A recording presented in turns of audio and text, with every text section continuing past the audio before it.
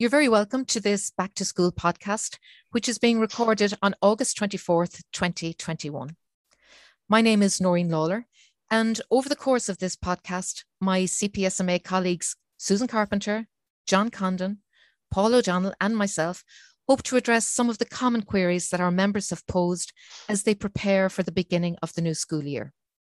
Now, our responses are based on the information that's available at this particular point in time, so it's important to bear in mind that the advice is subject to change, particularly in the light of updates and guidance from the Department of Education.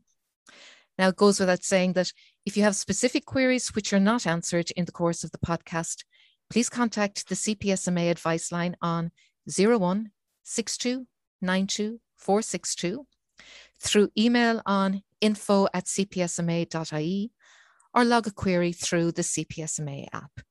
So to begin with, I'm going to ask Susan to talk to you about the updated COVID response plan. Susan? Thanks, Noreen. As we know, the COVID response plan was last updated by schools in February 2021. The August 2021 version does not require schools to take action in advance of normal reopening. The clear message to schools as we reopen is that the provisions which were in place at the end of the last school year should underpin your procedures for the 21-22 school year. In other words, pick up where you left off. If there is a change in the lead worker representative, a replacement will need to be appointed, as per section 4.3 of the plan, and the appropriate training undertaken.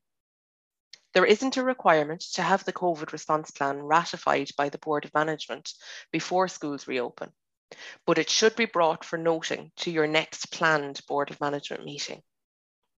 The return to work form has been amended, and the updated form can be found at Appendix 2 of the COVID response plan. It now includes the question, have you been categorised as very high risk or high risk by the Occupational Health Service, OHS? Once this new return to work form is completed and returned in advance of the return to work, any further absence later in the school year will only require verbal confirmation or confirmation in writing that the details in the original form remain unchanged. We would recommend that staff complete an updated return to work form after each school closure or holiday period. In relation to the COVID-19 Return to Educational Facility Parental Declaration form, whilst the form is still available, there's no requirement to complete it in advance of the new school year. The Department of Education is launching a social media campaign for parents, which will address the issue of when pupils should not attend school. The Department of Education helpline and the HSE principal helplines will remain in operation for the coming school year. That's great, Susan. Thank you. And just, I suppose, not unrelated issue, we've received a high number of calls in relation to the protocol following overseas travel. So you might address that for us, please. Absolutely, Noreen. And we have received a lot of queries on this, and our advice has been the same for all of those queries. Government advice on international travel can be found on the government's website, www.gov.ie. This advice was published initially on the 14th of July 2021, and the page is regularly updated. The most recent update was on August the 10th. It's the responsibility of the person travelling, whether they're a staff member or a parent or a guardian, to check the public health advice and the restrictions in place in the country that they plan to visit, as well as the protocols that are required to be followed on their return to Ireland. These protocols may change over time, depending on the COVID status of the country visited. The return to work form now references returning from travel abroad, and employees will need to declare this, as it may need to be considered to allow a safe return to work. That's great, Susan. Thank you for that. So I'm going to hand you over to Paul now, and Paul's going to give you an update on the rollout and the use of CO2 monitors. So Paul. Thank you, Noreen. So the first delivery of monitors will take place this week, and schools may already have received an email from Lennox Laboratories, who are the Department of Education approved supplier. The remaining monitors are scheduled to be delivered by mid-September. All schools will have some monitors before school starts, and small schools will possibly have all of their allocation in the first delivery. We have had a number of queries in relation to the number of monitors to be supplied based on the Department of Education bans, as the bans don't extend to a monitor per classroom. So, for example, a school with 5 to 8 mainstream classrooms will receive 5 monitors. Schools have already been implementing good ventilation practices, including having windows and doors open on a regular basis to ensure a through flow of fresh air to mitigate against COVID-19. The monitor is an additional aid to assist with this practice. They detect the amount of CO2 in the air and they work on a traffic light system. Green for low levels of CO2 and good air quality, but amber or red indicate higher levels of CO2 and that extra ventilation measures are needed. Schools can then, I suppose, one, make an effort to improve ventilation as per the Department of Education guidance, or number two, in exceptional circumstances, contact the building unit in the Department of Education who will support the school in whatever way they can. The monitors are portable and can be readily rotated so that all classrooms can be assessed and deficits addressed. Ventilation, of course, will depend on the size of the room, the number of pupils or staff in it, the number of windows in it. So it's advised that schools start with rooms that have already been identified as having poor ventilation than others for whatever reason. And further guidance on ventilation in schools is available at www.gov.ie. That's great, Paul. Now, we know that the allocated monitors that you've described there, they're being provided free of charge to all schools. But we have had a number of queries in relation to other COVID funding, we'll say for enhanced cleaning and the supply of sanitizer and PPE. Well, as Susan mentioned earlier, if schools are picking up where they left off, then they will obviously need continued funding for enhanced cleaning, sanitizer and PPE, as you've mentioned, Noreen. We understand that a circular outlining the exact grant figure is due to be published shortly, but schools can reasonably expect to plan for the same level of additional cleaning support for the reopening of the coming school year. And again, just a reminder, for extra cleaning hours that are being allocated to staff, they will only be in place for as long as the additional funding is provided. So they should be kept separate on a contractual basis from regular cleaning hours. And we recommend that a separate specified purpose contract is drawn up for these hours, and a template is available on the appointments section of our website, www.cpsma.ie.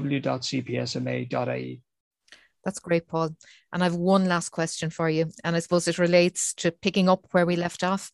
What about face-to-face staff meetings and board meetings? Yeah, well, Norton, there's a number of areas that kind of come up once you start to look at this area. So the general response here is the same. Practice the precautionary principle. Keep in place what was in place in the last term of the last school year. Keeping in mind that the COVID-19 response plan says staff meetings should be held remotely or in small groups or in large spaces to facilitate physical distancing. And the message is avoid unnecessary gatherings. So this unfortunately includes school assemblies for now as well. In terms of the Child Protection Oversight Report at board meetings, it should not be provided at remote meetings unless it is a nil report that does not require the oversight of documents. However, one face-to-face board meeting per term should be held solely for the purpose of presenting a Child Protection Oversight Report. And then extending out, because this does extend out into other queries in relation to school trips, choirs, inter-school sports. This is under consideration at the minute, and the department will issue advice in due course. But again, we would caution to extend slowly and stick with what has been done for now.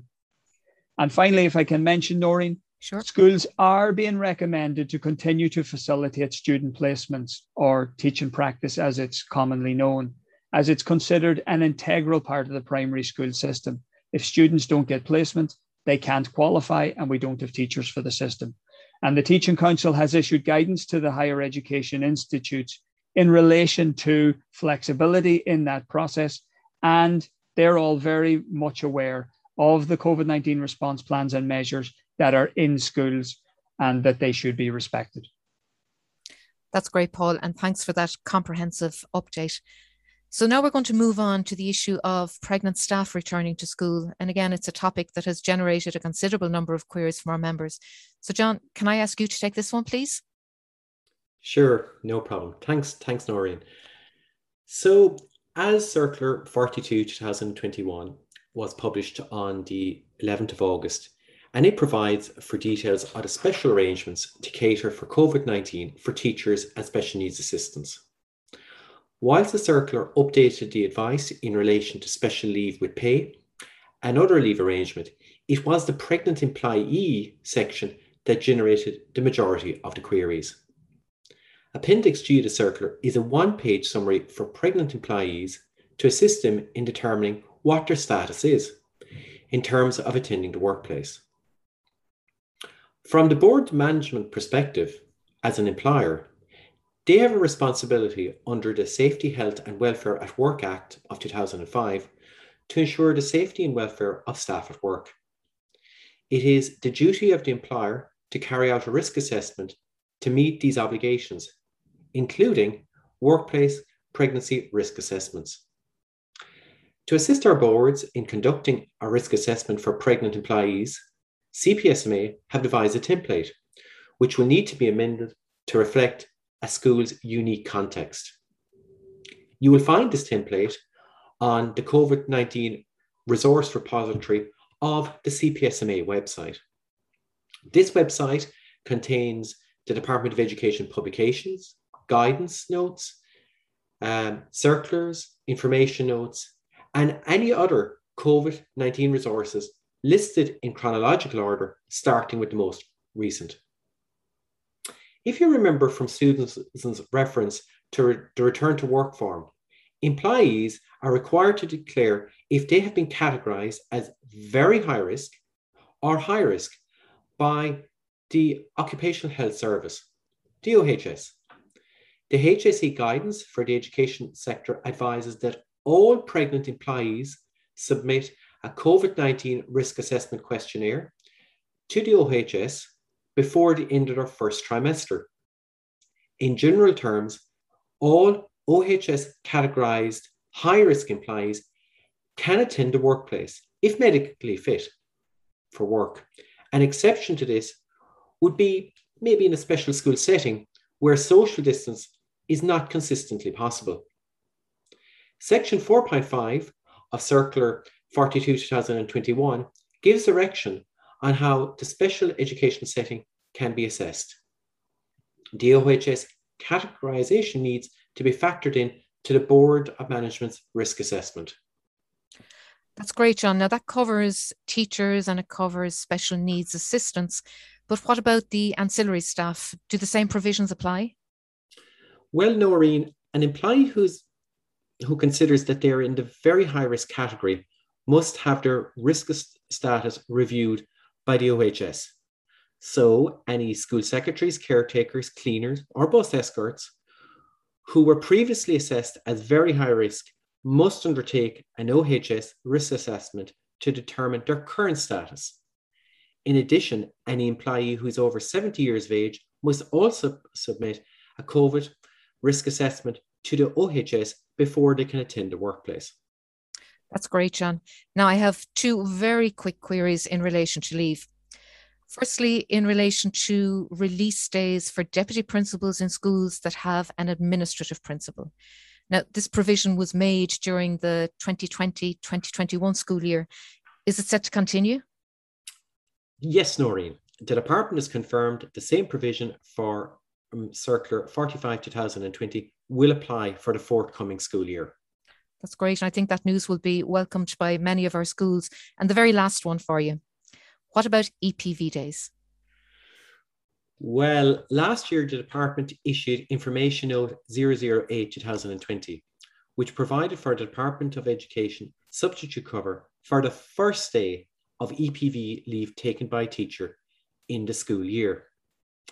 The updated Information Note 0018/2021 contains the same provision for the 21-22 school year. The first day of a teacher's EPV leave can be covered by the Department of Education funded substitute. Subsequently, EPV leave may be taken only where the effect on the school's operation is minimal and where it can be facilitated without disruption to the teaching of the class and without the division of the class group between other classes. A similar carryover measure will apply for where accumulated untaken EPV leave can be carried over to the 2022-23 school year, subject to a maximum entitlement of 5 days. Boards are advised to ascertain the number of EPV days the teachers are entitled to, so that they can plan within the resources that are available. The requirement for approval for EPV leave by the employer does not change under the provisions of the information note. That's great, John, and thank you very much for that update. So we're coming to the end of our podcast, but I would just like to take this opportunity to address a number of governance issues that may apply to your schools as the new school year begins. If you are a newly appointed principal, or if there are other newly appointed board members, you should arrange to sign Form 2, the Declaration of Acceptance of Membership of the School's Board of Management, which you will find in the Governance Manual for Primary Schools 2019 to 2023. Now, as you know, the Governance Manual is available online and it's the go-to document for all board members. This declaration should be signed by each of the new members at or before the first meeting of the board that he or she attends. Now, just to help you with this, there are 3 recorded webinars on our website which set out the operation of the board, the functions, the roles, responsibilities, board meetings. And this would be a good starting point for new members, as well as for existing members of the board, of course. That doesn't stop them from viewing those webinars. Again, some advice for newly appointed principals. Ensure that the board appoints a designated liaison person and a deputy designated liaison person in line with the child protection procedures, and that the DLP and deputy DLP are named in the child protection safeguarding statement and risk assessment. In relation to employment contracts, if you are unsure of the type of contract to put in place for a new employee, whether it's a permanent contract, fixed term, for example, to cover a career break or job share, or a specified purpose contract, perhaps to cover a maternity leave or a parental leave, please contact the office for advice and we'll direct you to the relevant template on our website. Finally, a reminder of the broad range of support services provided by the Employee Assistance Service under Spectrum Life. Now, last year, this scheme was extended to all of school staff, so please bring it to the attention of all of your employees. Details of their upcoming seminars for principal and deputy principal mental health were circulated to all of our member schools on Wednesday, the 18th of August. I would like to take this opportunity to thank Susan, Paul, and John for joining me in this presentation. We wish you every blessing for a successful reopening of your schools. Ganairi liv, agus bigi cínta go méid an seo contaciacht agus cóla a thuairtíomh le linn an scolbhliain seo chuan. Slán tamil.